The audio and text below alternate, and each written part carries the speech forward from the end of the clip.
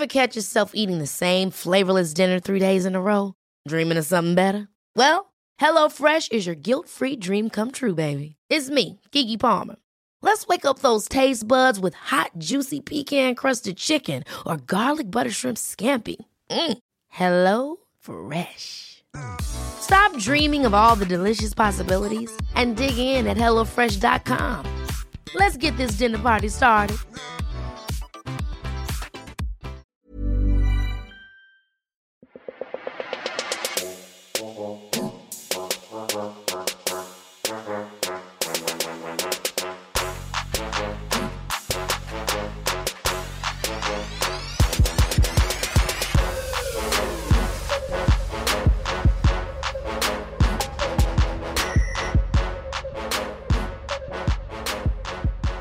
Welcome to the Thinker Girls Pod channel. I'm Stacey June. I'm Christy Mercer. G'day. Hi.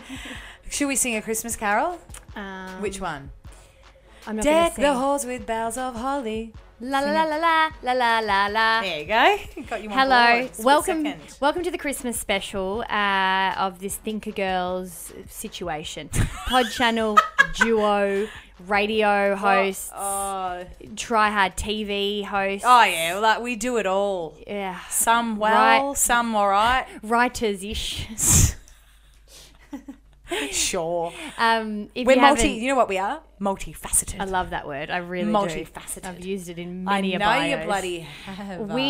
We did a Christmas podcast last year, which Holy we will majuju. put in show notes. That got us into a bit of trouble, but one thing we did get from it was an influx of love and interest in that particular show. So we were encouraged to do it again. Only this year's month by month.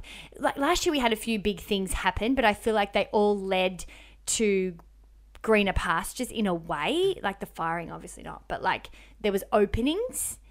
And this year's felt, for me, challenge after challenge after challenge with still a whole lot of unknown. So it's difficult to go into things when you still sit in an uncomfortable but yet much more positive place. Yeah, so if you missed that podcast, we went through month by month, January, Yes. February, March. Yes. And gave a word or a feeling or just some kind of check-in as to, okay, where were we at in Jan? That's right. Where were we at in Feb? And you know what? There are a lot of people that listened along to that podcast because I think at this time of year, everybody gets incredibly reflective on what was the year that's been, what was the good, what was the bad, what do I want to take into next year, what do I want to leave at the door, what am I grateful for, what am I still healing from? Yeah. Like there's I think it's a good bookmark. It's a good little exercise. So Yeah. maybe if this is something that you, I don't know, heard last year or maybe hearing for the first time, think about it in yourself, whether it's put it in your journal or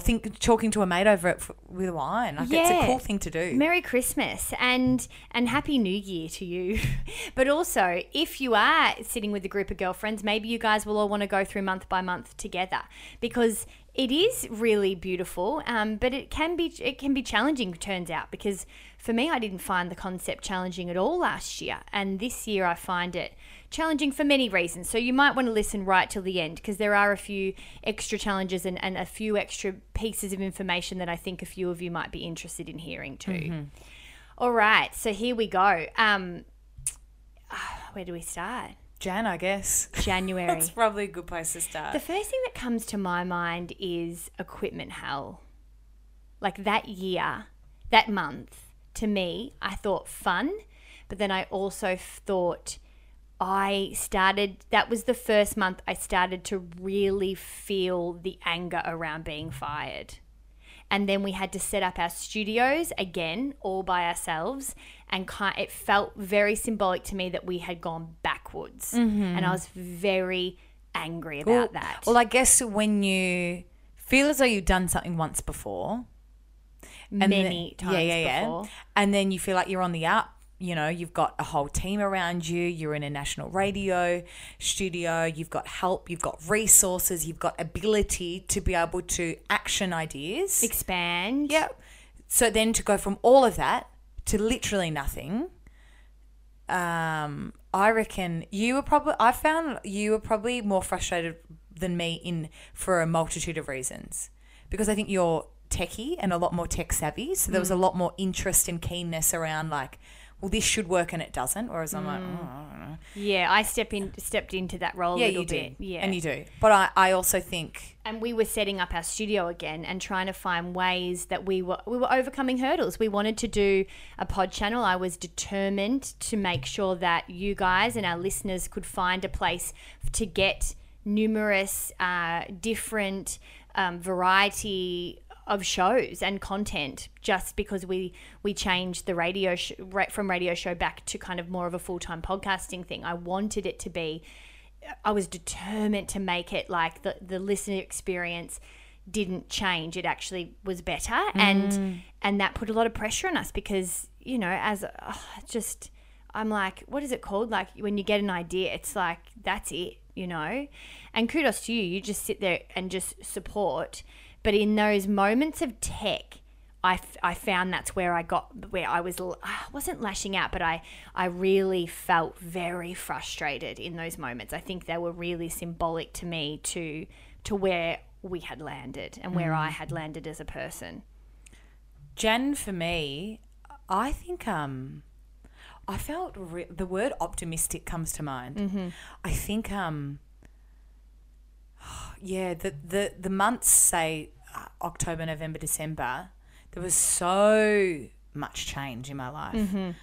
Coming out of a big 9-year relationship, not having our contracts renewed in radio, when radio is the only job that I'd ever done as an adult.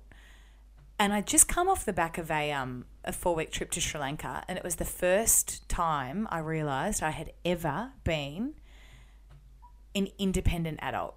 Yeah. I'd never travelled and gone on a trip on my own. And I think off the back of that, I was like, fuck, like, I don't know how things are going to pan out. I've got no money. I don't know what's in store. But I had this. It'll all work out. Because I don't know. I think maybe that was just the way I coped.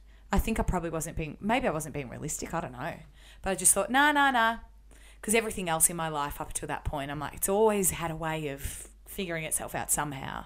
So I was like, I don't know how or when or why, but we'll be all right. I'll be all right. I think I think I was taking out a lot of stuff in work because I was drinking a lot at that time too. Yeah, I remember. Yeah. Because we just got engaged, which was magic. But we were celebrating so much. So whilst it's also that time of year though, and so it was heightened. So it was summer, Christmas, New Year's. We lived by the beach. We just got engaged. That was kind of crazy. It was like 9 months after we met. There was just so much energy and celebration around us that it was amazing and fun. But I come down. So then immerse that into change and unfamiliarity and a bit of anger, really, was just this. That's why that stands out strong. And I feel a bit guilty for saying that because there was a lot of joy underlying there too. But that joy, I think, was that it went a bit extreme with the celebration, the partying for what I can handle. So I more remember struggling with that than I remember the joy. And let's not forget, because when there's dark stuff, you're almost a bit wanting to stick your finger up at the dark stuff too. I think there was probably a bit of F you, like, this is a good time, I'm going to enjoy myself, I'm going to force myself to, so fuck, like heightened emotions. Yeah, I think there's a bit of that. Okay, Feb. I don't know what I was doing in February. What were you doing in February? I got the word reality. I think reality started a little bit to kind of sink in. Like I would avoid Dad's calls. My dad's a real realist, and sometimes I love that about him and sometimes I hate it. And I think of that optimistic floating around towards the end of last year and the beginning of that year, coming off the back of that trip, everything's going to be right. How? Don't know, but it probably will. I think my dad would ask questions like, oh, well, what's going on? Have you got any job offers? Is radio, all this? And he would ask real practical questions, and I would just get really defensive. Where I was like, we're not secretaries. Like, we don't apply for jobs. We don't have a resume. Like, something will come up, but in the back of my mind I could hear myself because I was getting defensive. But I think there was a reason why, because he was asking questions that I was too terrified to ask of myself. So there was not completely, I was still very optimistic and things will be fine and, you know, wanting to take that approach, trying to force it on myself probably. Yeah. But I think there was this little voice of reality that starts to go, okay. And I think money-wise I started to go, shit, what are you going to do now? Because you're also living in the eastern suburbs, living a pretty lavish lifestyle. Yeah, we do. You're going out most weekends, drinking, eating like a queen. Yeah. So what's going to happen here? Yeah. Like those funds are going to dry up at some point. So an element of what does my Monday to Friday or my 7-day week look like? The reality I started to be a bit like, that's terrifying. Money started to come in February because what we would have been not working since October. We got some of that money, but then, you know, I had savings and bits and pieces, but you started to go, whoa. And I think as well that there was a time where really early days I also said to you, I'm tired of what we're doing. And it's probably around that time, I think. Yeah. It was warm, I remember, when we had that chat. Yeah, and I was just like, I've been busting my gut, and we both have, but I played a different role in selling the Thinker Girls, selling Thinker Girl before that, you know, and really hustling. And I was pretty exhausted and also gutted because that hustle had led to something quite amazing, and I just couldn't see the light between the tree. You know, I was just a bit, I was just tired by this point, I think. And the fear comes in, like you were saying. Like it's interesting because I think underlyingly there's similarities that we have throughout the year, but it's so interesting to see how you both can deal with it completely differently in different circumstances, different lives, but also how things play out. And that money of fear played out from, I think, exhaustion of I don't want to do that again. You know, we've heard the story about me, the garage and all this kind of stuff. And I was like, and I know that I didn't have that because I was getting married and I had this other form of security. But at the same time, I never looked at that as this fall back on thing because I've just always been so independent. It's been great and I've been very grateful of being able to have that support, but it's never felt easy or relaxed for me. I like the idea of being able to look after myself and contribute to what is now our new little family. March. Lost. The word lost comes to mind. Because I was just like having this. I think it's not just the circumstances of like break up, moving, losing a job, all that kind of stuff. Like they're obviously things that happen to you or you experience that you kind of get through, and it's full on that they all happen around a similar time. But I think on top of that, I this year have also been in a place in my life, I think at 28 and Saturn returns and all that kind of stuff, where I have, even exterior to all of those circumstances, even if we got another radio job and I was set, I think I would be going through this internal dialogue of saying, who are you, babe? What are you doing? What do you want?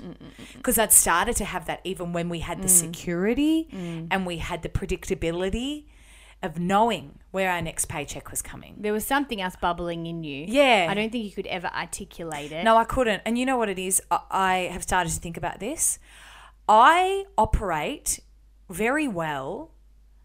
I mean, you could argue. You probably could very much argue with this. But internally anyway, I think I work all right not knowing. And having space, I think sometimes I feel confined with knowing what the next thing is sometimes. And whilst I'm like, I need stability, yeah, because you've said that a lot. You said I really like the team and I like that stability, but then at the same time, I think you were kind of not liking that towards the end of KISS. I wasn't.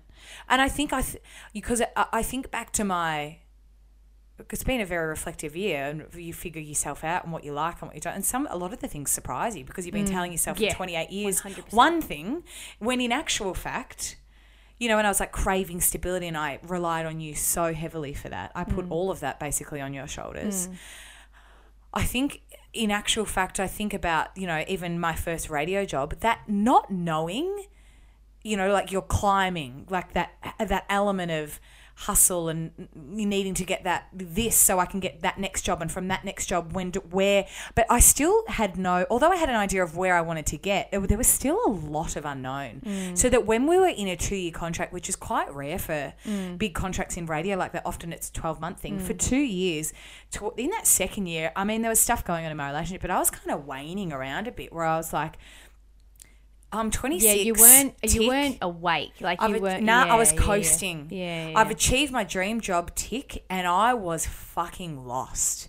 I didn't know what to do with myself. I don't know. It's like when you're in a photo and you're like, what do I do with my hands? I'm like, I'm here and I'm present, but I'm also somewhere else.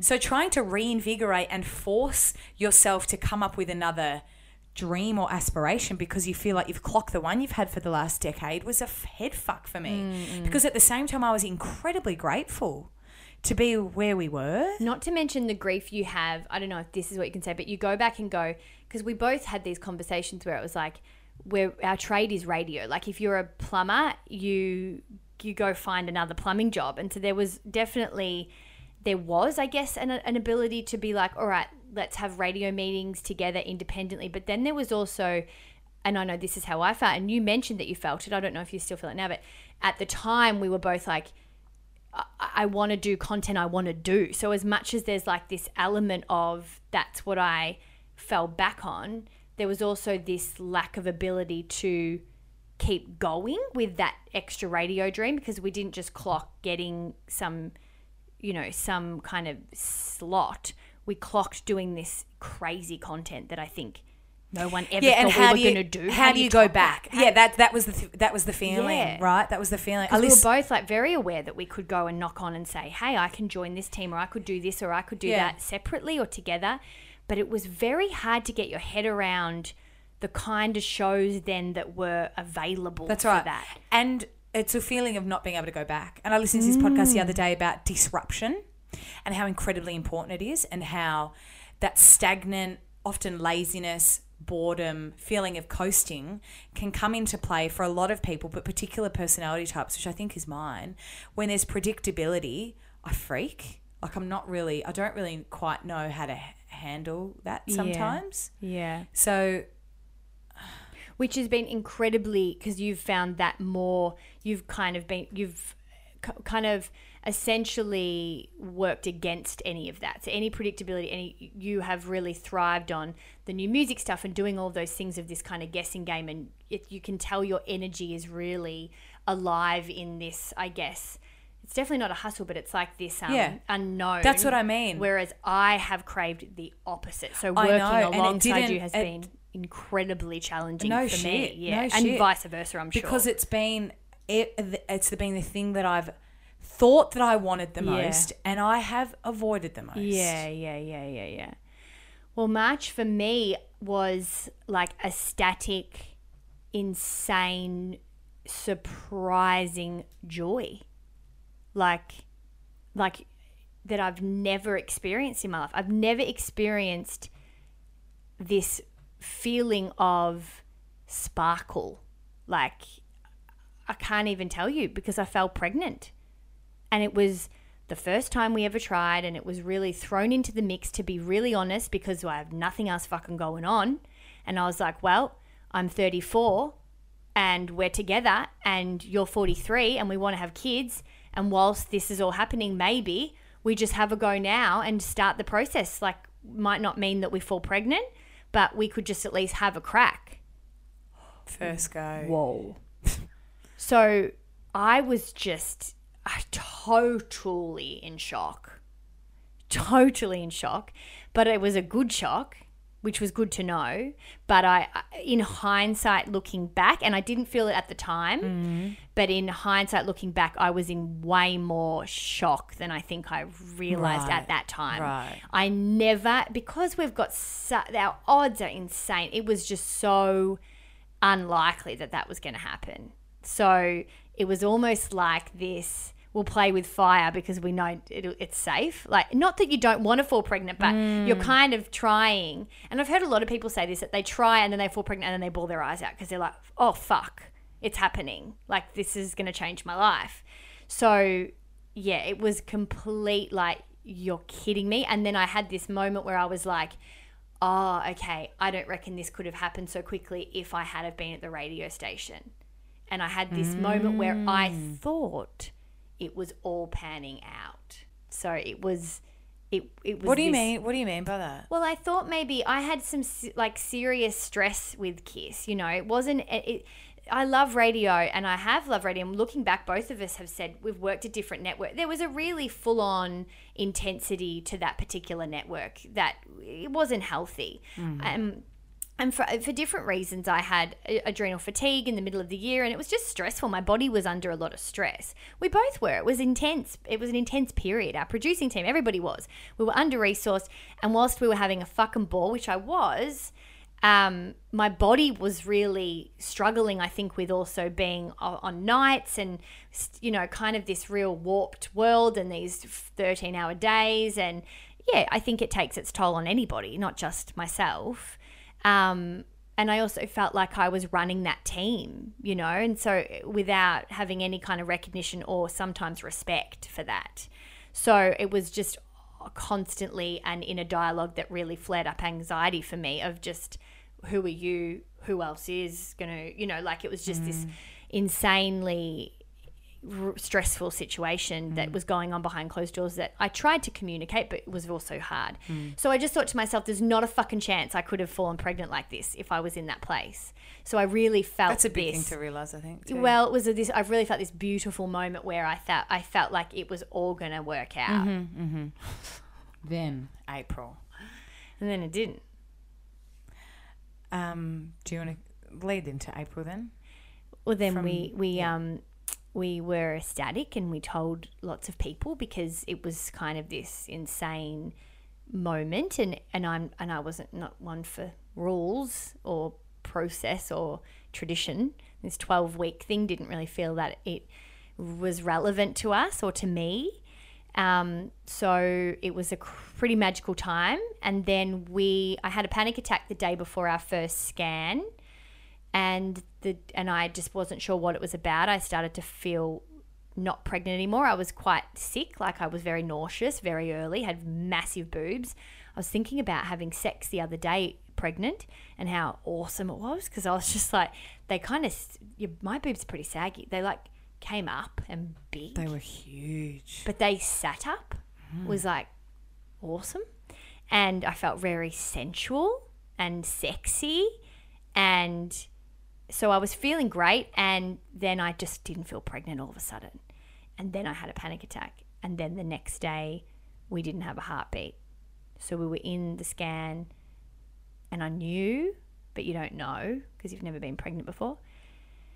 And everything that I thought was working out fell apart again. And it just was harrowing. And the grief continued in a way the next few months that I thought I kind of got through bits, but I didn't expect to fall pregnant already. So then another blow, it was just blow after, it was so intense. And my panic attacks were flaring up and Ben and I were fighting a lot. It was just, he was in shock and he went through his own grief in a different way, and it was a terrible time. Was it also the shock of the plan or the path that you thought in your head changing? Totally. You know what I mean? You know how you attach all kind of sense of hope and things are looking up, and imagine I get a book deal and I can write while I'm pregnant. And as much as you're like, don't get ahead of yourself, of course there are those ideas that you put in your head that you're like, shit, I've been through the ringer and now it's time to feel to feel good. You deserve this. This is why. So there was going to be something bad and it was going to be then matched with something good. And it wasn't. I mean, I've spoken about the podcast and I go into length of this story, so we can put that in show notes also, about how magic that March was. And I don't want to ever take away from that period of time, but it was short. and it was not, it can be remarkably beautiful and just as equally gutting and devastating, a few weeks after. We were just under 8 weeks. We were just under 8 weeks, and then it continued on. I didn't miscarry naturally, so I was still pregnant for many weeks after that scan. So, and it was a horrific time too, because in those 10 days, they didn't really check my files. So they were like, your dates could be wrong. And I'm like, we felt pregnant. So they gave you more hope in thinking that there yes, was they said possibility? 50% could be that I've got your dates wrong. And I said, I said to Ben when we got home, because you're in so much shock, I said, that's not right. Like, we did IUI. They track my ovulation. Like, the date is bang on. We know when 24 hours, give or take. To say that. And so Ben was like, don't be like that. You need to be positive. I'm like, but use your fucking brain. He was just clinging to anything. And so that was hard. And, it was pretty powerful how I was able to be in Melbourne with my family. But I remember I was on a blues train. Fucking lol. So random. And I kept thinking that I was bleeding, like I was going to start bleeding. And I got off the train. I there was a stop, and I just walked home by myself. Everyone was freaking, and I was like, I can't do this. Can't be here. Nah. Because you just never knew when it was going to come. Like, you never knew if it was going to exit your body at a certain time. Oh, it's rough. April for me. God. I reckon that was a bit, what the fuck? I think that's when reality started to kick in. That's when I got my first nannying job. Mm-hmm. I remember speaking to you on that blues train, and I was sitting on one of the kids' beds. On the blues train? Yeah. Yeah, right. Yeah. Because I was like folding washing downstairs. That time for me it felt like, what a fall from grace. That's how I felt. I was just like, it was confronting for me to sit down in front of a laptop and think, all right, Christy, it's time for you to write a resume. What can I pop on there, right? From the time I was 20, I'd worked in radio, on air. So I'm like, great. I'm good at radio. I can tell a story. I can spin shit. I get content. I'm funny. I'm good at storytelling. But also, radio doesn't want me. So what other skills have I got to be able to translate that to, other than spins a good yarn over a beer at the pub?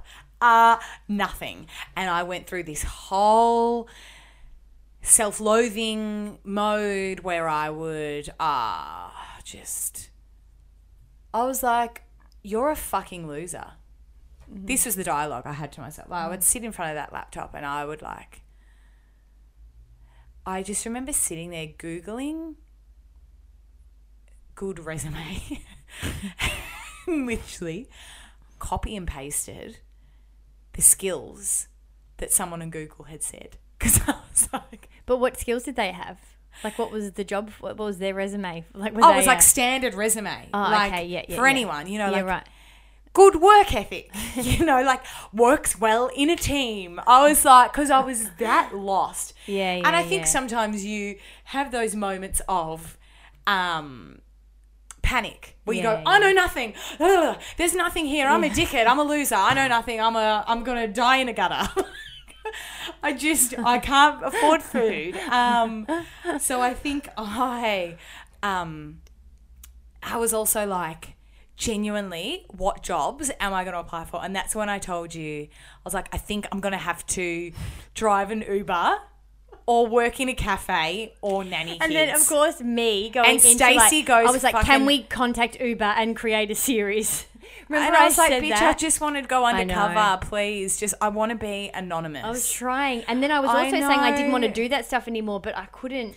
And then you went into brand management mode where I was like, I'm going to fucking have to work in a cafe, because I literally, I think my, money got down to, it was under $100 in my bank account. And I was like, doop-de-doo-de-doo. But there was still part of me that was like, something will come up, like something magical will happen. And we were also working still pretty hard on this but channel. I just knew, but it was in denial mode, because I was like, I'll just sit at my laptop for 7.5 hours a day doing Thinker Girl stuff, right? Like answering emails, doing online. So like hopefully I'll just do this and something will come out of thin air. But that was a real time where reality started setting in. I think my family is like, I love them and they were so supportive, but dad in particular was I think he was a bit worried about me. He was like, look, he's like, don't give up hope. Like something will come of it. But also in the meantime, you're going to have to start thinking about the reality. Yeah. Which is, it doesn't matter. But I remember he was really quite integral in that just get on with it mentality, because he's just I get that from him, that resilience for sure. I'm incredibly resilient. Yeah. Where he was like, it's just money. Yeah. And I was like, but what about if someone sees me working in a cafe and we've got to pretend that the brand's doing better than it is, Dad? And he was like, who gives it? He goes, and that was when you got the cafe job. The jig was up for everything. We started talking about it on the show. We did. That was really the straw that broke the camel's back, because it was incredibly inspiring. I remember watching you being so inspired, so broken, but yet so inspired from afar, because I was like, none of it matters. Like it needs to just. At the end of the day, like, what's a brand? Like, we're honest. Like, it has to just be what it is. Yeah, and we should put the link to that in show notes, because there were so many people that connected to that episode, which was how interlinked we are as people to what we do for a job. Yeah. Right? Yeah. And society puts so much pressure on what success looks like, especially to be defined by your occupation. And we were in this space where for the entire time, for the last 10 years, somebody had asked me what I did for a job, and I said I work in radio, and I got the most beautiful, wow. Yeah. It's such a pride my God, thing. Tell me about it. Oh, this reaction. And which we used to end up hating, hilariously. But I felt ashamed that I couldn't give people or myself that reaction of wow anymore. I was a bit like, I'm a bit embarrassed. Well, we spoke about that on that show as well, because so much of our family's own story was very linked into our success. So when you become like profile or known or whatever, and it might not have been a Lara Bingle or fucking Nicole Kidman level of fame, but you know, in our version, in our circles, we're probably some of the more well-known people, or some kind of a version of celebrity or fame that anyone knows. You know, I don't think there are many people, like, unless they work in the industry in my family, that know all of these people that are on the tally or on the radio. So our careers also were very linked to people's identities with what we were for them to say they are. So it was, you know, you take on that sense of loss or disappointment from other people, because you can hear it in them. You know, what am I going to say to Sheila at work that's asking where you've gone on the radio? I'm like, well, I don't fucking know, because I don't know for myself. So I'm not so concerned about Sheila, Arnie, fucking Sarah. I have so many Arnies. Like, I was thinking I'm going to pop one name out. No, just me. But Arnie Sarah's like kind of hiding it as concern for you, but then it's also about what she or your dad or it's other people that love you are going to say to their people for their story, because not only did we get this, oh, wow, that's what you do, but so did people that loved us. And so that pressure was intense. Those answers, I remember my uncle saying to me, you know, like, what do you do all day?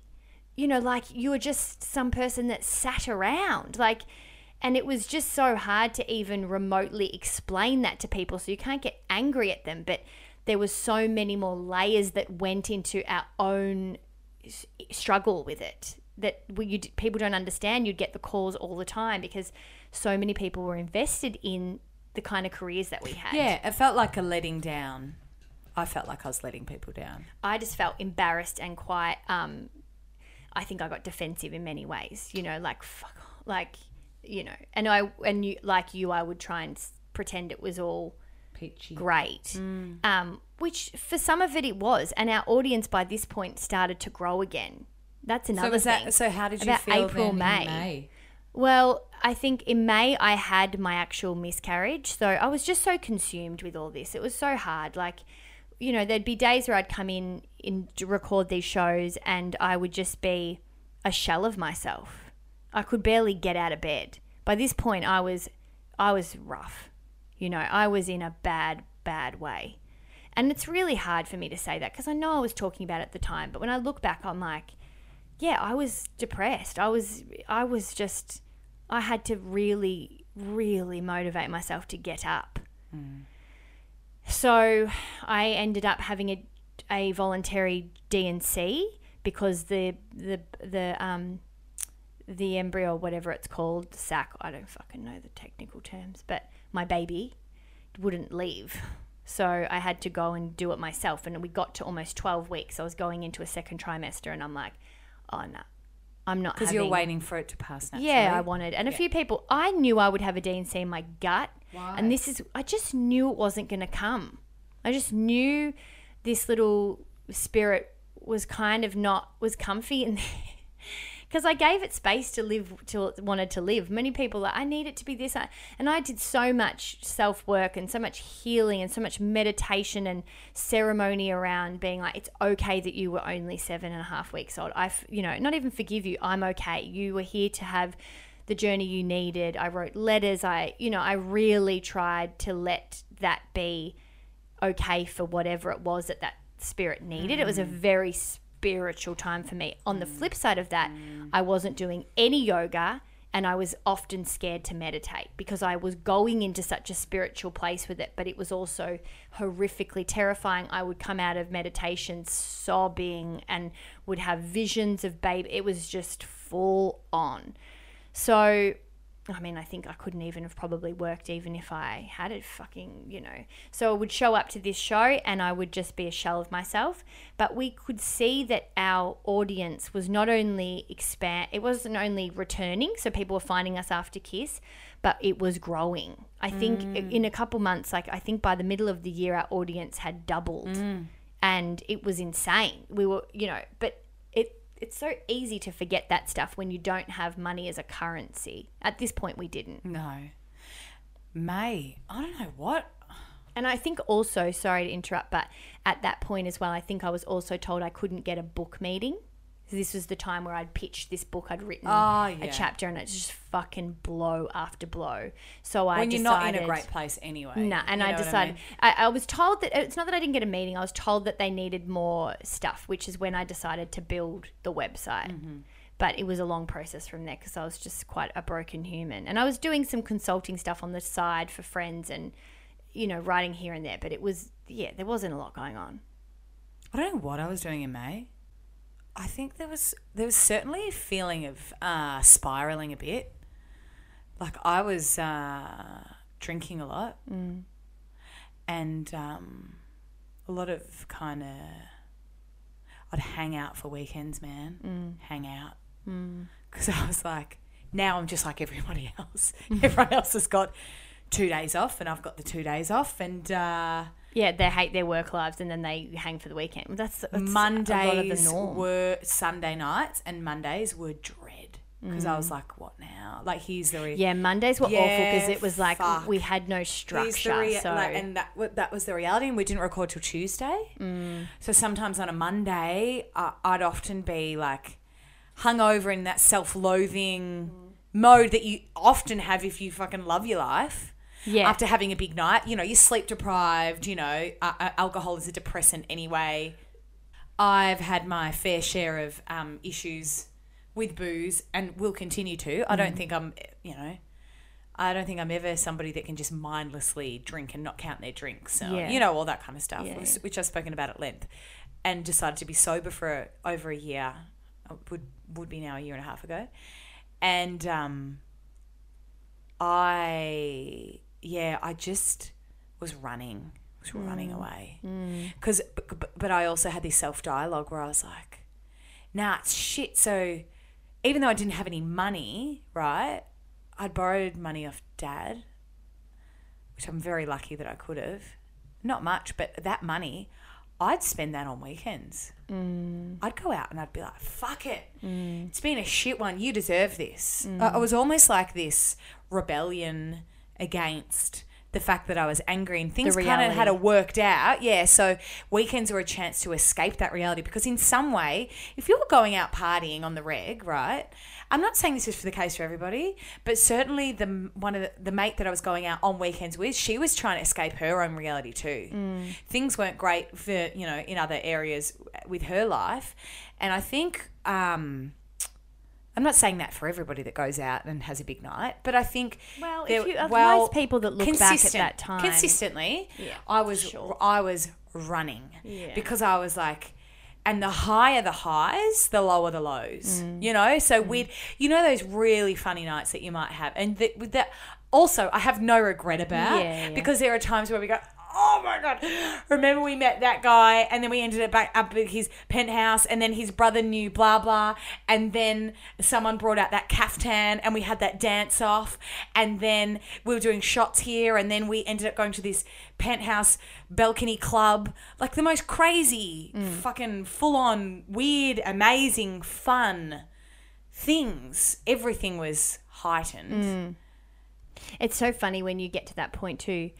I've had that in different spikes in the time that I was single, and it's like this. It's like you somehow gain control of an uncontrollable situation, and I don't know that you feel like in the moment you've got control, but when you're having a good time or you are kind of going fuck it, it's like you've got the control, but you actually don't. You know what I mean? I remember that. That's definitely how I would have felt back in when I was doing that, and when I still do it, you don't have to be single to be in that space. No. But the amount of times I would have said fuck it or YOLO, like to justify staying or one more or all those kind of things where I knew deep in my gut I didn't need to. Yeah, it's funny. June. What was June? For me, it was like planning a big secret, which was that Ben and I were going to elope in New York. So there wasn't a lot of planning, I've got to say. We decided that we were doing it. So we had to kind of put this invite out to tell people that we did it. And I had to buy an outfit. And it was just making sure that we just saved a bit of cash and buckled down. But also by the mid-June, we were ready to party, Ben and I. We'd had a year and we're just we were a bit fuck it by at that point too. You were going fuck 2018. I was like, we're not even halfway through it. People normally get that caper on in about November. And in June, that was where we really also honed in, put our heads down and went, we were very close. We'd gone to another stage of a television show. So by this point, we had been given this opening to really, not just, we'd pitched and it had been kind of swimming around for a while. And then it was like, okay, we actually want to talk commissioning. It's going to be put towards whether we do this or not. So we need episode breakdowns. And that was when we were working pretty hard on that for a few weeks. And Which was exciting. It was so great. And we had such a ball doing it, I really enjoyed it. It was long hours but we were just going through old shit and I've always loved and been very passionate about the content that we do and have done. And it was just nice to be back working together in that kind of capacity because throughout the year we've both kind of survived in our own different ways. So we come in, come out, and it felt like we were creating again together, not just surviving together.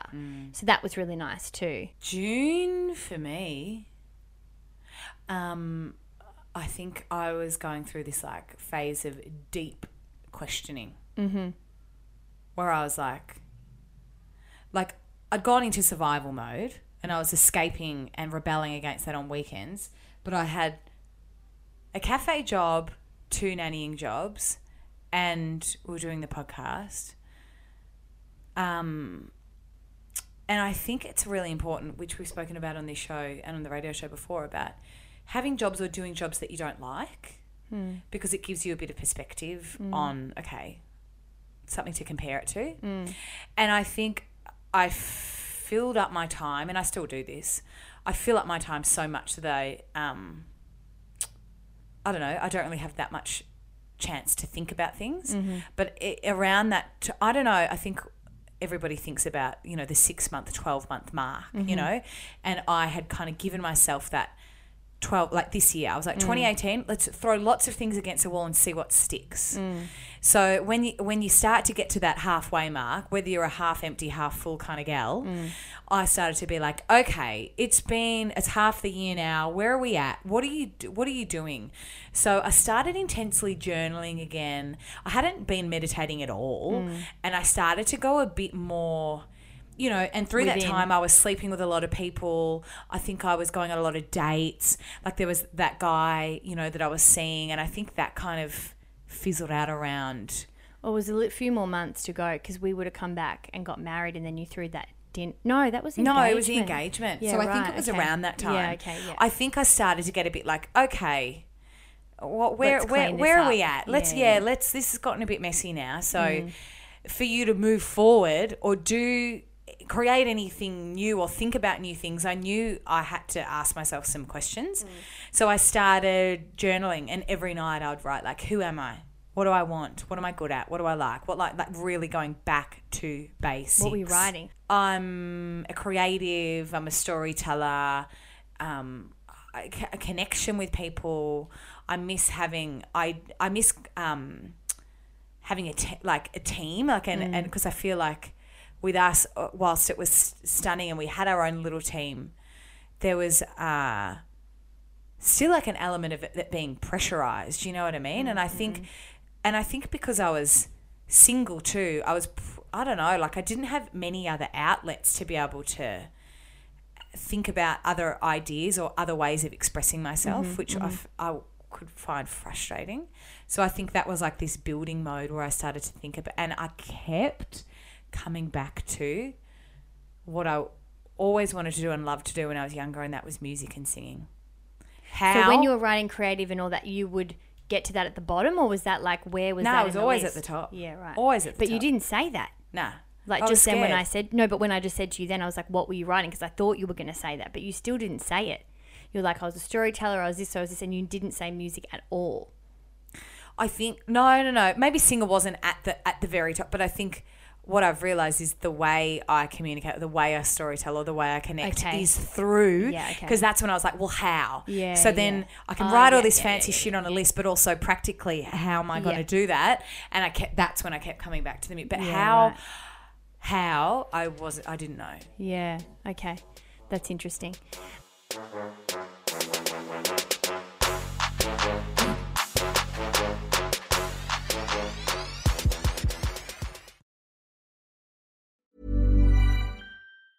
Life is full of awesome what-ifs, and some not so much, like unexpected medical costs. That's why United Healthcare provides Health Protector Guard fixed indemnity insurance plans to supplement your primary plan and help manage out-of-pocket costs. Learn more at UH1.com. Hey, I'm Ryan Reynolds. Recently, I asked Mint Mobile's legal team if big wireless companies are allowed to raise prices due to inflation. They said yes. And then when I asked if raising prices technically violates those onerous two-year contracts, they said, what the f*** are you talking about, you insane Hollywood ass f- So to recap, we're cutting the price of Mint Unlimited from $30 a month to just $15 a month. Give it a try at mintmobile.com/switch. $45 up front for 3 months plus taxes and fees. Promo rate for new customers for limited time. Unlimited more than 40 gigabytes per month. Slows full terms at mintmobile.com.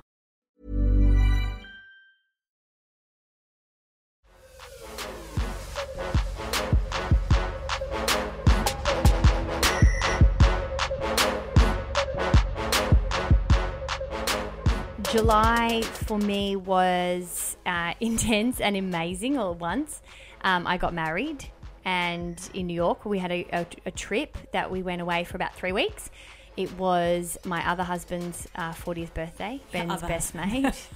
And he wanted to go overseas. He's going through a marriage separation or divorce, and he was kind of saying, you two are playing on my birthday and I want to go. And at the time... U2 is in the band, not U2. Oh, sorry. I was like, you and Ben were playing? Like, what?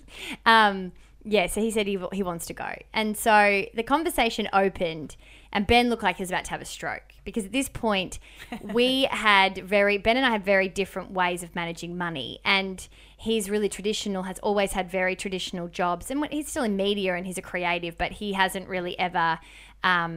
done the freelance thing. He's always been lucky enough to be able to roll pretty much back to back of work. And he's very, very successful and very good at what he does, but that's just not been his journey. He also owns property. Like, he's just done things a different way. I, on the other hand, are fucking rogue and had so many different careers before I found my way into media, and was just constantly experimenting and trialing. That's really what the big scope of my career has been jumping to things that inspire me, and that doesn't mean that it stays the same. And I've been very brave in letting things go and starting things new from pretty young. And I don't think at the time in my 20s I ever looked at it as being brave. I thought I was just a fucking couldn't decide what I wanted to do and blah blah blah. But when I look at it now, I think no, it's so hard to walk away from things that are good or stable, and I kept doing that, and I've always done that, and I've always been able to fall back on an understanding of law of attraction and really trusting that process. Was money coming in at the same level as it was when I was on a radio salary? Fuck no. Was money coming in enough for us to hit particular points? Yeah, here and there. But I had this ability to be like, well, you've got to give me this space to be able to work through this. And also there was lots of loss and different things that went on as well with my part. So we got to this point where Ben's like going grey because I'm like, we should go to fucking, we're going to come. And he's just like, how? And I knew exactly how. There was total ways for us to go. He's been able to set himself up very well, but isn't a person that, he's a rainy day person. And I sat down with him one day and said, I understand you've got this amount of money, but what do you want to do with it? What is it there for? You don't need that much money for an emergency. And we really had to sit down and have a bit of a think about, I respected his way because I certainly didn't need to be as, I guess, flaky and unstable as I had been, particularly when we were thinking about starting a family. So I definitely wanted to learn more about his way, but I needed him to start also learning about mine. Well, I remember there was one point where you said, it's a definite that Ben will go. Maybe I'll join him. Because I remember you were encouraging him. Yeah, that was you were first like, and use foremost. your money. Your best friend has gone through this stuff. He wants to go overseas. It's been a rough year. Use the money that you've worked so hard for. Yeah, I wasn't like, I want to go to New York. No, I just thought it was worth pointing out. Thank because you. it wasn't always a done deal that you two were going. No. You were the one encouraging him and going, oh, fuck, I've been through the ringer, but also... So is he. You go, babe. Yeah. And he can afford it. Like, it wasn't a question. And what's it all there for if you can't enjoy it? And so, so he did that and he said, well, I really want you to come. And then we had already thought about eloping. And we thought about eloping in March, April, because that would have been a year that we would have been together. And then we felt pregnant and obviously lost our baby, so that changed our mind. So then we looked at it and said, should we elope in New York? And we said, yeah, fuck yeah, that's exactly what we should do. And that's exactly what we did. Mm-hmm. And it was the best. And it was crazy because I didn't think I wanted to get married, and I found my way to Ben, and I found my way of being able to commit to him and a way to celebrate it that worked for us. And it was a magical day. It wasn't won't be the best day of my life for the rest of my life. I don't see it as this, it's going to always be an integral, special, incredible day. I hope there's more days that are even better. Like, I don't have this pressure on that, Like, I wanted to marry him. I wanted to be with him. However that played out was going to be incredibly special, but and a crazy moment in time to really unite us. But what I wanted was that confirmation that we were going to be together. July. July for me was newness.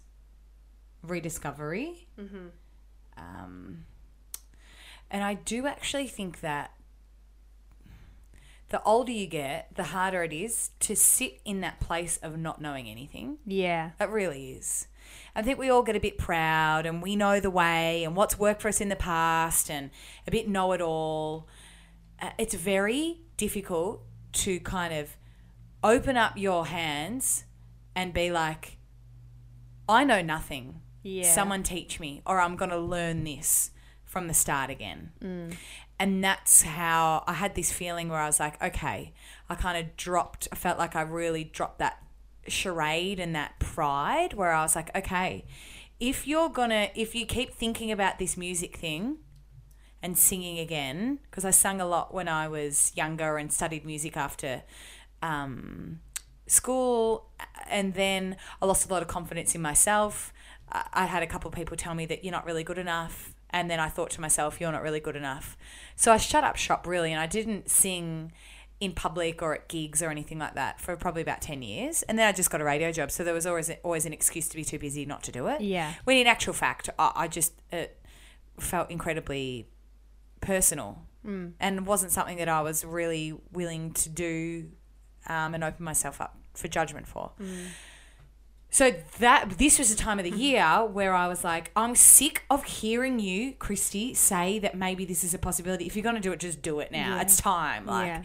It's been 6 months. Like, you know, financially, I was in a place where I was doing fucking random jobs and I was able to pay rent and still enjoy myself on a weekend. Mm-hmm. And whilst I strip back a lot of things, like, it's hilarious when you realize it's all relative and, you know, you can live kind of comfortably on a big amount of money, but also quite comfortably on this minimal amount of money too. Yeah. You know, like I went for a year and a half without never having shellac on my fingernails. You know what I mean? Like those things, first world problems. Yeah, there were just things where I was like, you're still living right near the beach in Sydney, like, you know. You know what I mean? Like I just kind of stripped it right back. Woe is me. It's not, you know. I was quite comfortable really in that, where I was like, I don't need to get my hair done. I don't need new clothes. Because there was probably, I don't know, for over 12 months, I didn't buy any new clothes. It was funny because we would still get sent things here and there, and, you know, like we were very provided for. When it needed, it showed up. I just realised it just didn't really need, I don't know, it just didn't need all of the things that you thought you needed desperately. No. So then July was the time that I did my first ever paid singing gig. First ever. Yeah. And I just felt like I kind of opened up a bit of a floodgate and a new part of myself. Yeah. As a different person too. Yeah. Do you know what I mean? Like, I think it would have been such an interesting thing if you had have started doing that again, and it would have not felt the same, but it was almost like you had paused a button, like a tape player, and then just unpaused it. And you kind of went through the same storyline, which is impossible because it was 10 years ago or something. So it was, you know, it's just interesting to see when you start doing something that you love and you have the last story you have was maybe not a positive one. Yeah. You can see how much you are also a different person, and that's not necessarily the challenges you'll face now because they're challenges from 10 years ago. I think I'd had enough hindsight of 2018 by that point, just after the halfway mark, where I'd started to see the positivity and the possibility and the newness and the real rough pushing you through the door before you're ready for something. I started to see all of that side of the bad stuff, of the change and the feeling unhinged and not knowing what the fuck was happening, because I knew deep down in my heart there is no possible way I would have felt as vulnerable and stepped into music again, or a space that felt like I was starting again, had I not been forced. It's interesting. I wouldn't have. There's no way. If we got another job at Kiss, there's no way. Like, if I just got job after job after job, I would have died being like, oh, maybe I could have sung again. Yeah, it's weird. Yeah. I was 28 when that happened to me, of wanting to be on air. Same deal. It was interesting. The show was no longer. Yeah. So it was like, you move to Sydney and keep being an online producer, or you fucking actually go for your dream. Like, you get forced. Yeah. Because if you had the option, if someone said, hey, this thing you've been thinking about, and it's hard. You'd be like, no. Same deal as well with you. The thing that you were kind of walking away from, or at least changing it up, is something that you also liked. Do you know what I mean? Like, I liked the radio show I was working on. So, and you know, you would have liked the radio job and the thinking, those kinds of things. And as much as it did go, there was still elements of, you could keep doing them, or you could keep concentrating on them 100% of your time if we really wanted to, I think, which was hard for us because we could continue to put 100% of our energy into this brand if we wanted to. Yeah. But it got to a point where it was like, I think we've got enough going on to let it breathe a bit and see what presents itself. Yeah. And that was what we decided to do fairly early on. And the podcast channel was the main thing of that until the TV show came up. So then August happened and we got the rejection of that TV show. So we were told that it was definitely not happening. And that was a really big thing for me. I looked at that as a very big symbol on, I don't know, where we were going commercially, and the feedback was all really, it was the ABC that we almost got off the ground with, and I really, really rate this executive, and his feedback was quite poignant.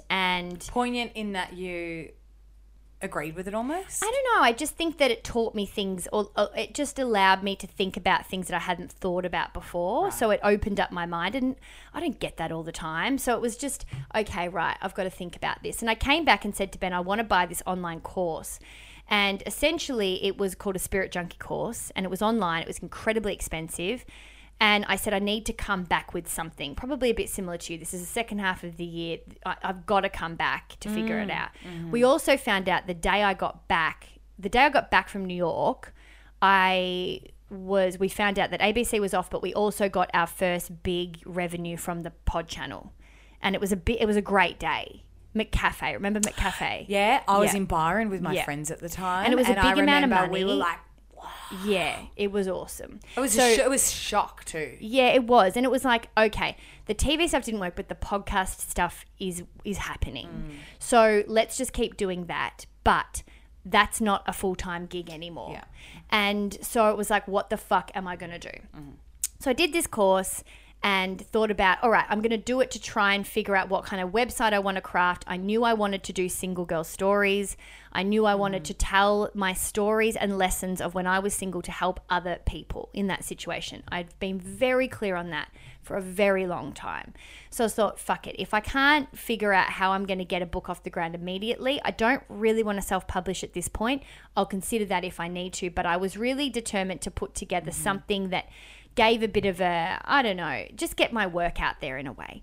So I did this course, which was all about finding ways to create through your spirituality. And at this point, I was getting pretty hardcore. I was starting to hear a lot of things. I was starting to cross over a lot. I was meditating ridiculous amounts. I had this time, and I was going really within because I was incredibly challenged personally. And I was just trying so hard to get out of this anxiety kind of funk that I was in. And it was day to day, and it was hard and dark and grey sometimes, and then dark, and then grey was a good option. It was really got grey. Eventually I would get maybe some shades of light blue, but it was really full on. And I was like, I need to shift this up. So I did this course, and towards the end of it, I realized that it was a life coaching course. I had no idea. I signed up because I wanted to find different ways to create, similar to how you were talking about with storytelling. Like, how can I get the things out that I'm supposed to be doing as opposed to what I want to do or what I strategize to do? Because I'm a vicious, very, very, very good strategist. I have vision and I know how to get things off the ground. But I was done with that approach because I had done that in the past. I'd done that with the Thinker Girls, and it didn't pan out the way I wanted. So I was like, no, I'm going to go back and take my hands off the wheel here.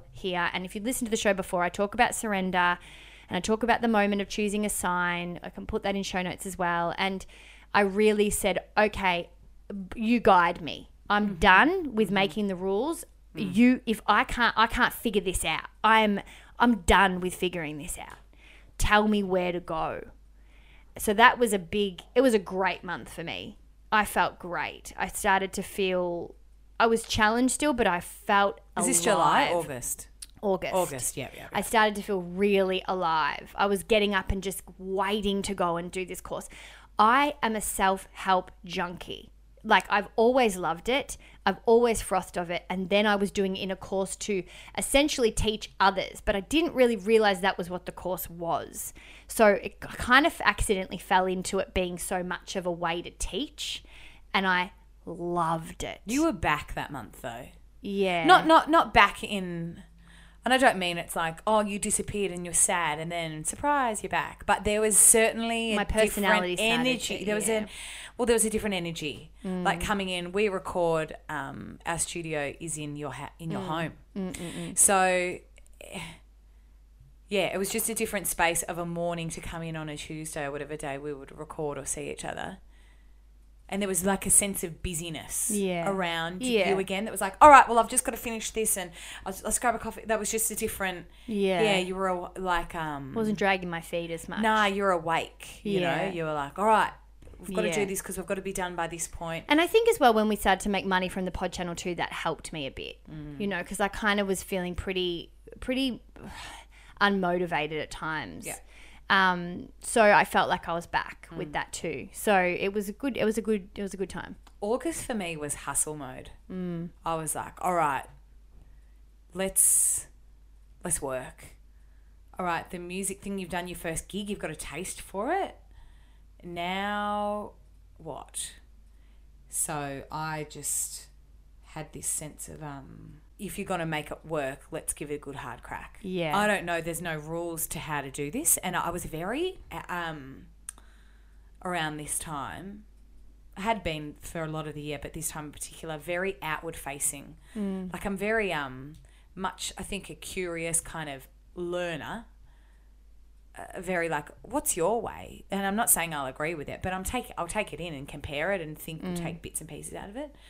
And I think in that space where I was just meeting so many different people and inspired by so many different people, musos have this ability, I think that often comes with it being any kind of creative, but when there's not that much money in it, but you do it anyway, it really builds this real sense of passion. And, a lot of them are very clever and could have, their whole value system is often very, and not to say you can't be successful, financially as a muso or whatever, but I think there's that real sense of I do it for the love of it. I do it for the love of it, man, because that's what they value, and what that breeds. Different life priorities. Yeah, it really breeds this type of person that just does what they love and is incredibly present, and there's this stunning community of people. And I was just had started to I remember about a year ago we did on the radio show where I put out an ad for like a male friend. You? Yeah, as a joke, remember? I was like, I've never had any friends that are boys. Yeah. And now I've got so many because a lot of musicians that I've worked with are boys. That's right. And I really have frothed on just being around, because I think there was a lot of sadness and grief and sense of loss, and just being around other energies and male, like our producers and people. For sure. But also around male energies, and I was taking a lot in where I was like, how do you do this, or how do you do that, or can I get that contact, or going to jams and meet, because it's very hard to do anything where nobody that plays an instrument. Like although I like music, none of my mates, we're not going to gigs, so like how do you start, and it feels incredibly overwhelming. I think this is good advice for anybody wanting to start but not knowing how or when or why. Like just do one thing, even just going to Googling how do you, and then you go to a how-to night and you make a friend, the way that you can network. And I think I had often let that side of our business up to you because you're good at it, that networking. And I think I kind of was like, oh, you're better at that than me. But I really think I kind of came into my own around that time where I was like, I think it's different as well when you've got a different thing you're networking about too. You know what I mean? Like you have very many years of training in music, and I think you were also quite confident in your knowledge of that, which helps with the networking, like it helps with what you're talking about. It's not so much about the networking, it's about what you're pushing or what you're talking about or what you're selling or what you're interested in. I think anybody can do it if they give a shit enough. Yeah, I do. Think that's true. Yeah. I'm going to do October, November as one. Oh, fuck. Things are looking really good, mate. Like I was feeling better. Things are great. I was like, we were making money from the pod channel. I started to do the website, very close to launching it as well. We were just doing the Bachelor live show, so that was fun. We were out with an audience again. I was just feeling myself a bit. Feeling myself. Yeah. Feeling myself. And then my brother almost died. Fuck. I was like, really? And it's not his fault, but... No. I was just like... You're like, what? Okay. Give me a minute to just breathe for a second. And of course you don't when you've got your sibling in a coma and you're on a flight. You've read a text at 9:30 a.m. and you're on a flight at midday. Like, you're not breathing. You're just moving. and your sibling has had a marriage separation, moving into a divorce, so really has, you know, that next of kin contact is definitely it's a complex situation with parents that are certainly not up for the soul job, no way. And whether that's my judgment or not, it wasn't a relationship that was a trusting relationship all the time with particular parts of my parents' relationship with my brother. So it was just very clear it was my fucking job to really step up. And of course that's what you do for a partner or sibling or a friend, but it was just, you know, the world kind of opens up and you just go into survival mode but also protection mode. And I've just never ever experienced having someone so, yes, it was life or death, and then you're there trying to create an energy to bring them back from a coma. It was just intense, and it was so different to all the other big things that had happened over the past 12 months. It brought out more stuff when you're like, fuck, how much more do I have to learn about myself, about my family, about, you know. And but look, the thing on the flip side of that is my brother and I will be transformed forever. You know, like falling asleep at his feet in the hospital like a dog. And I did not leave his bedside for, you know, a very long time. So it was like I've never experienced anything like that as well. Like I know I've said that a few times this year, but on the podcast, but I just hadn't. And there were times where I was angry and upset and frustrated that I was like, my God, I just don't know how much more I can handle. I just felt really over being that person in the people's I loved lives.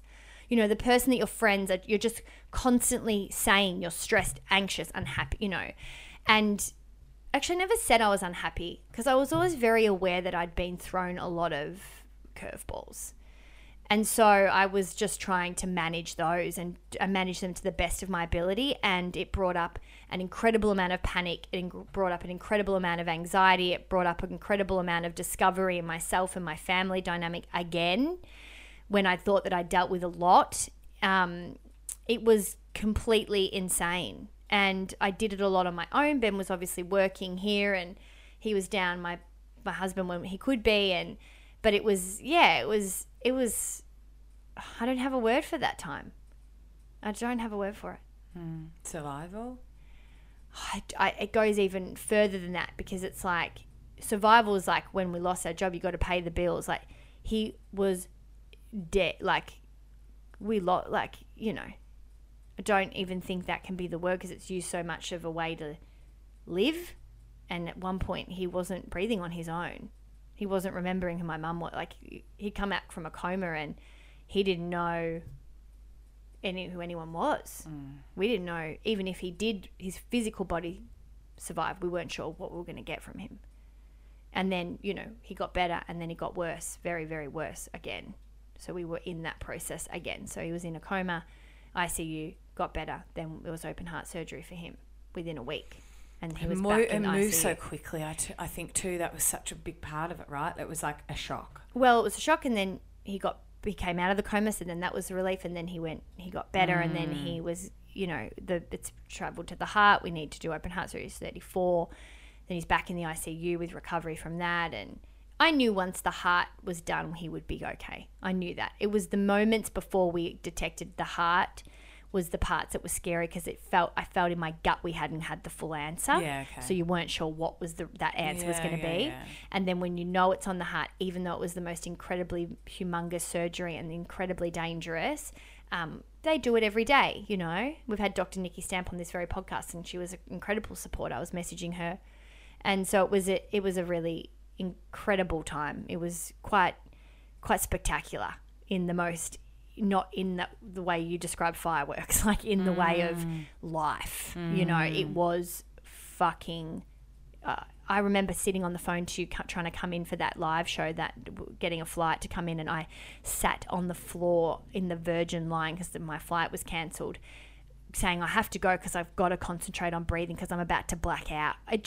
The world starts caving in so much that I'm like barely 56 kilo, like 57 kilo. I'm just like, I can't handle this. I can't do it. I'm just like, I'm too frail. And I wasn't frail just in my physical self. I was frail everywhere. because I've just been through the ringer.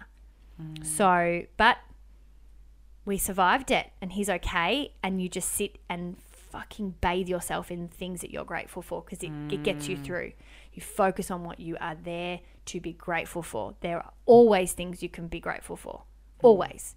And I really concentrate on that, enter more spirituality. That period, what are we talking? August, September, October. October, November. I reckon that was a time I wasn't done with the year, like in the sense of when you were like, all right, I've had enough. Let's cut this. You know, like mid-year when you were like 2018, you go fucking suck a dick. Yeah, it was getting even more interesting after that. Yeah. But I was ready. I was like, okay, I'm ready for something new now. Like I'm ready. I'm a bit itchy. Like what's happening? And I think I started to think about next year. I think I started to get not panicky, but I was a bit like, all right, well, I said I'd give myself 12 months and I started to freak. And I was like, I remember one weekend where I just said to my housemate, my bestie, I was like, I've just, she's like, what are you doing on the weekend? I said, yeah, I've just got a notebook and I'm just going to go away on my own on the weekend and I'm going to plan out my year. God love it. Blind support. She's like, yeah, great. Anything I can do, let me know. And I think I went to the crystal shop. I was buying crystal for a mate, and the hippie chick in there are froth, and she's just like in Bondi. Yeah, obsessed with her. And I walked in. There was one of those really windy days. She goes, "It's windy outside, but it's windy inside you too." I was like, she goes, and I kind of go in there also for like free kind of like psychic help, because I'm also like, I can't afford a kinesiologist right now, so also because I was also in a mode where we'd gotten a bit of, and I was starting to feel a bit more positive too. Like like looking, I was like, all right, and I'm done with looking back. I'm looking forward now. Yeah. We got a bit of money. I was able to pay my dad back part of the money that I'd owed him. So I was like, okay, what's working? What isn't working? What am I liking? What am I not liking? What am I leaning in towards? And what am I completely avoiding and fucking up here? Like, you know, there's. Yeah, and be honest with yourself. So anyway, I walked into this bloody shop and she goes, just so you know, and this was, I think, the Friday, and I was planning on taking myself away for a night on the Saturday.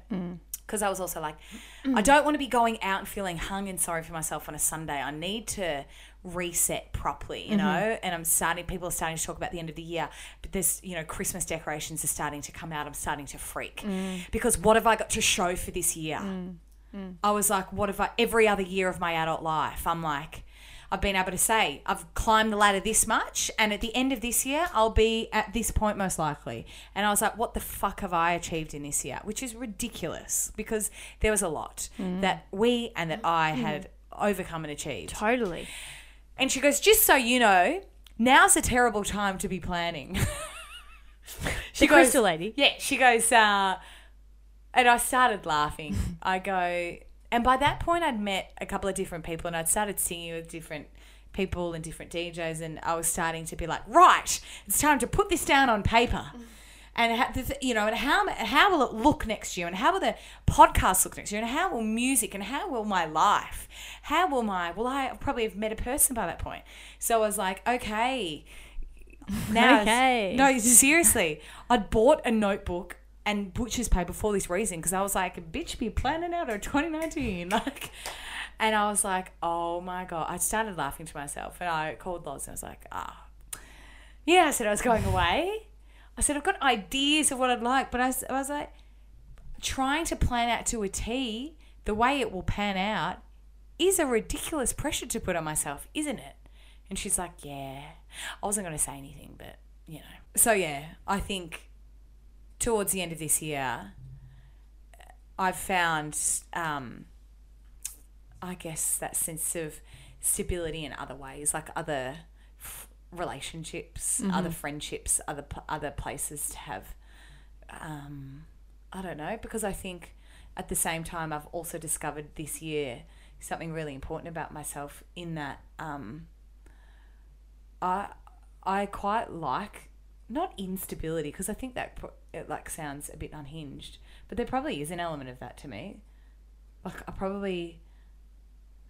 I'm okay at this point in my life, looking towards next year, of knowing that there are certain things that I'd like to be involved and a part of and work, and these things would be nice. But also I'm kind of open.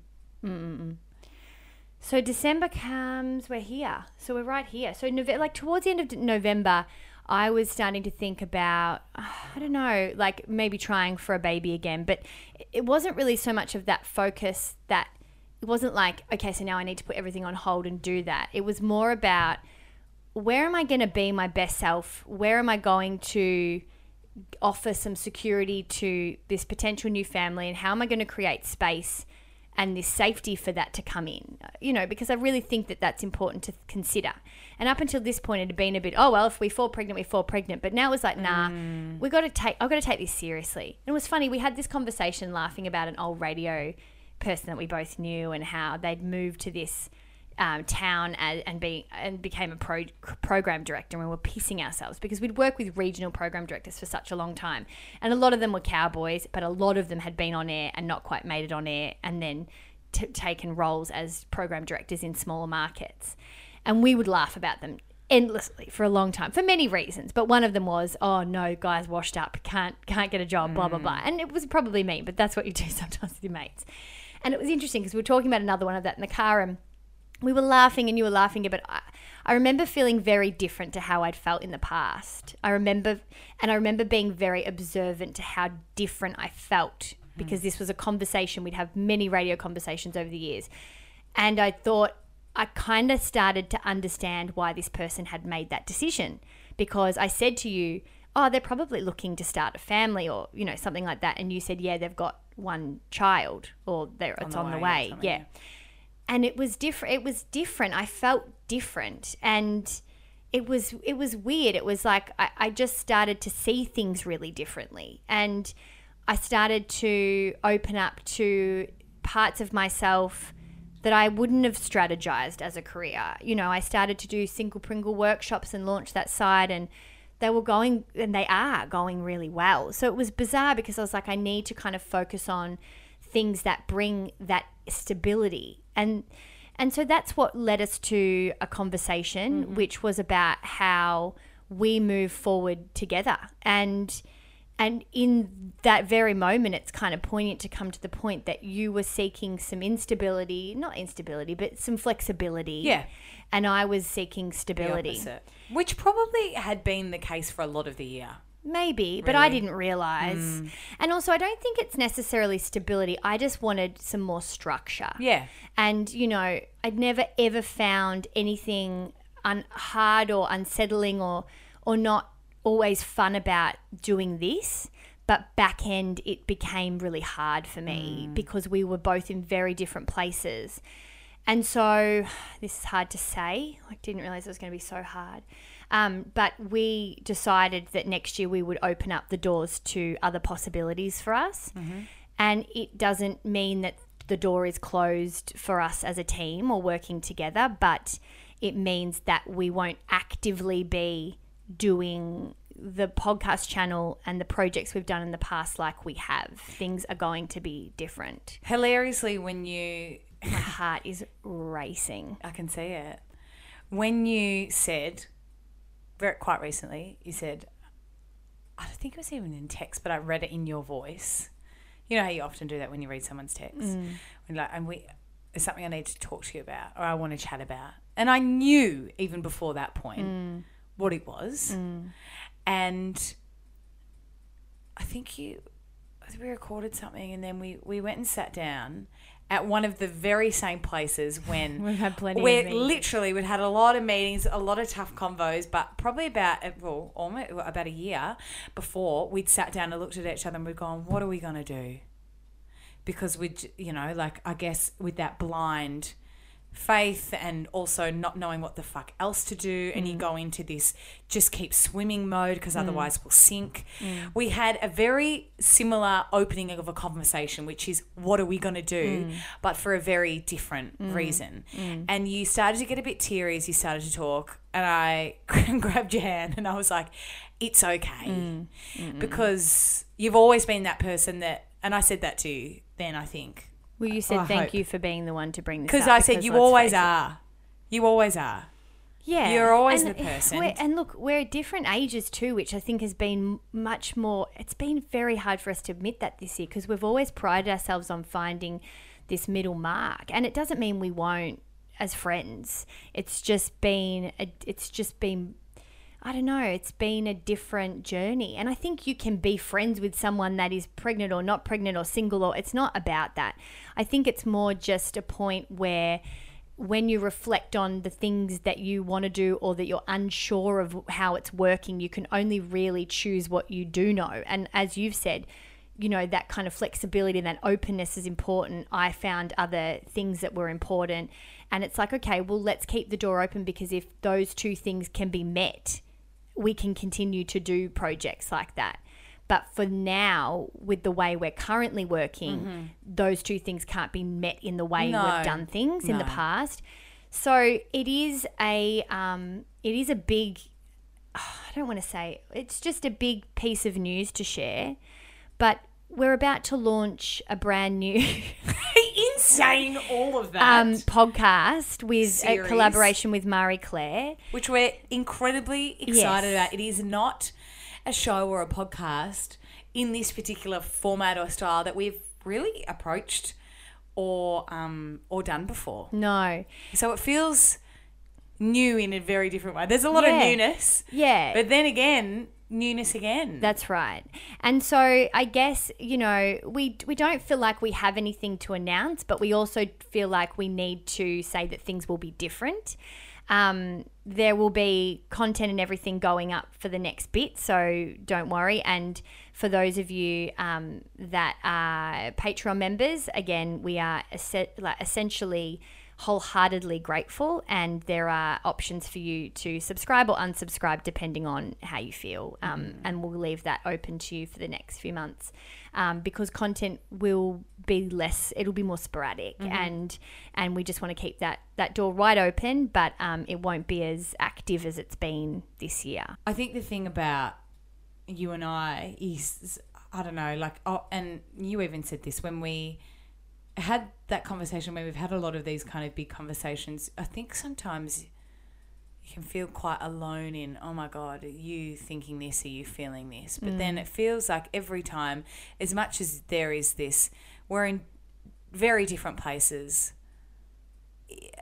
personally and in our lives and in other areas, there is still this somehow, I don't know how, but this kind of underlying synergy in meeting each other in the middle in a very different way, but this real kind of deep respect and understanding of the reasons and the path that's led you to be like, I hear you, I feel the same way. And I think it's this word that is being thrown around for years, and it is a creative word. I think most people understand it more in a creative sense, but we have a different connection to anyone that I have in my life.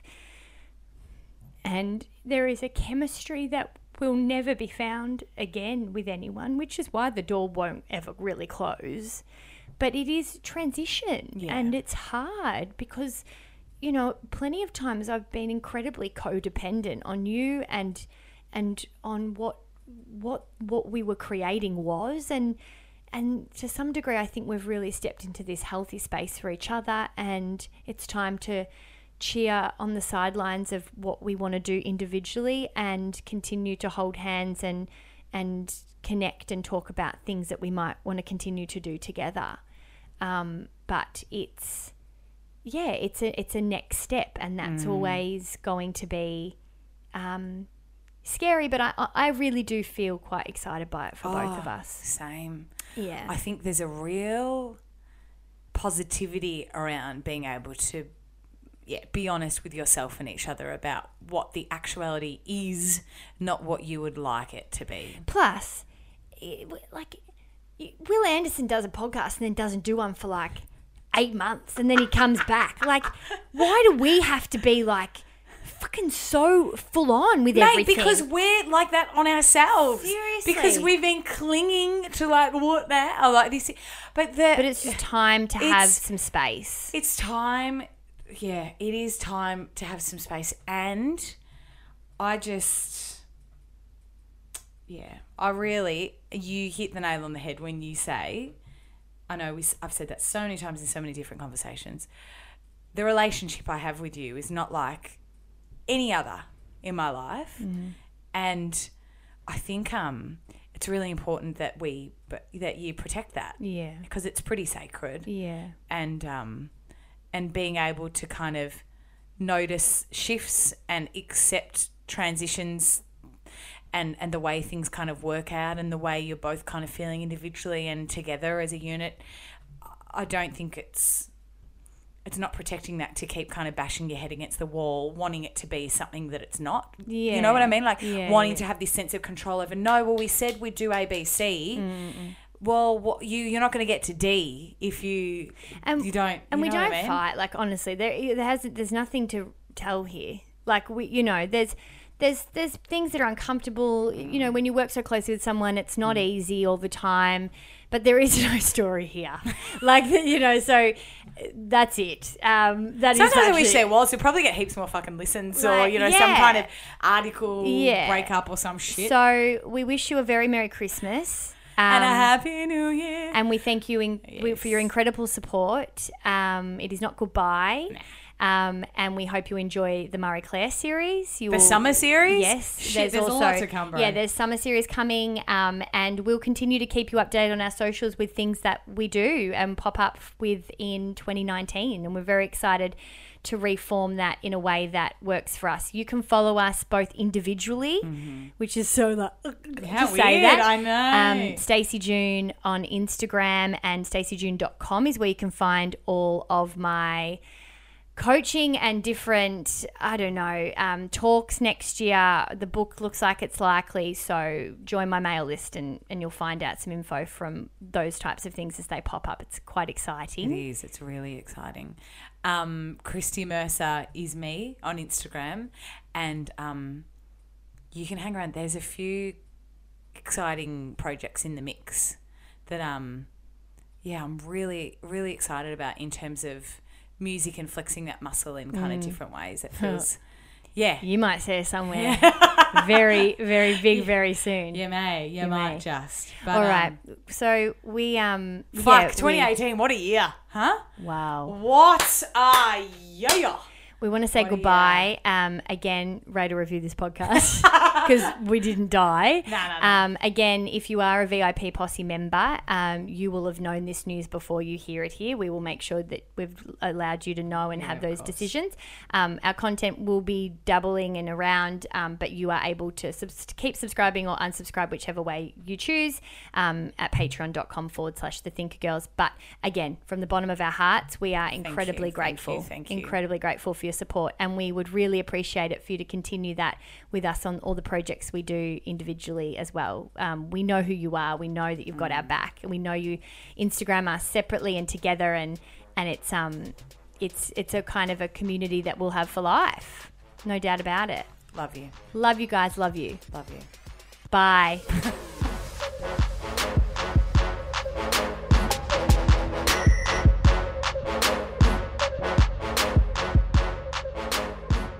If you like that podcast, there's heaps more where it came from. Go to thethinkergirls.com.au and go through all of our oldie apps. There you go.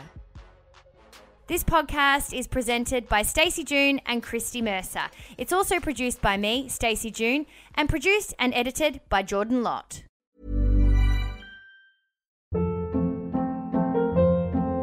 Hold up. What was that? Boring. No flavor. That was as bad as those leftovers you ate all week. Keke Palmer here, and it's time to say hello to something fresh and guilt-free. Hello Fresh. Jazz up dinner with pecan-crusted chicken or garlic butter shrimp scampi. Now that's music to my mouth. Hello Fresh. Let's get this dinner party started. Discover all the delicious possibilities at HelloFresh.com.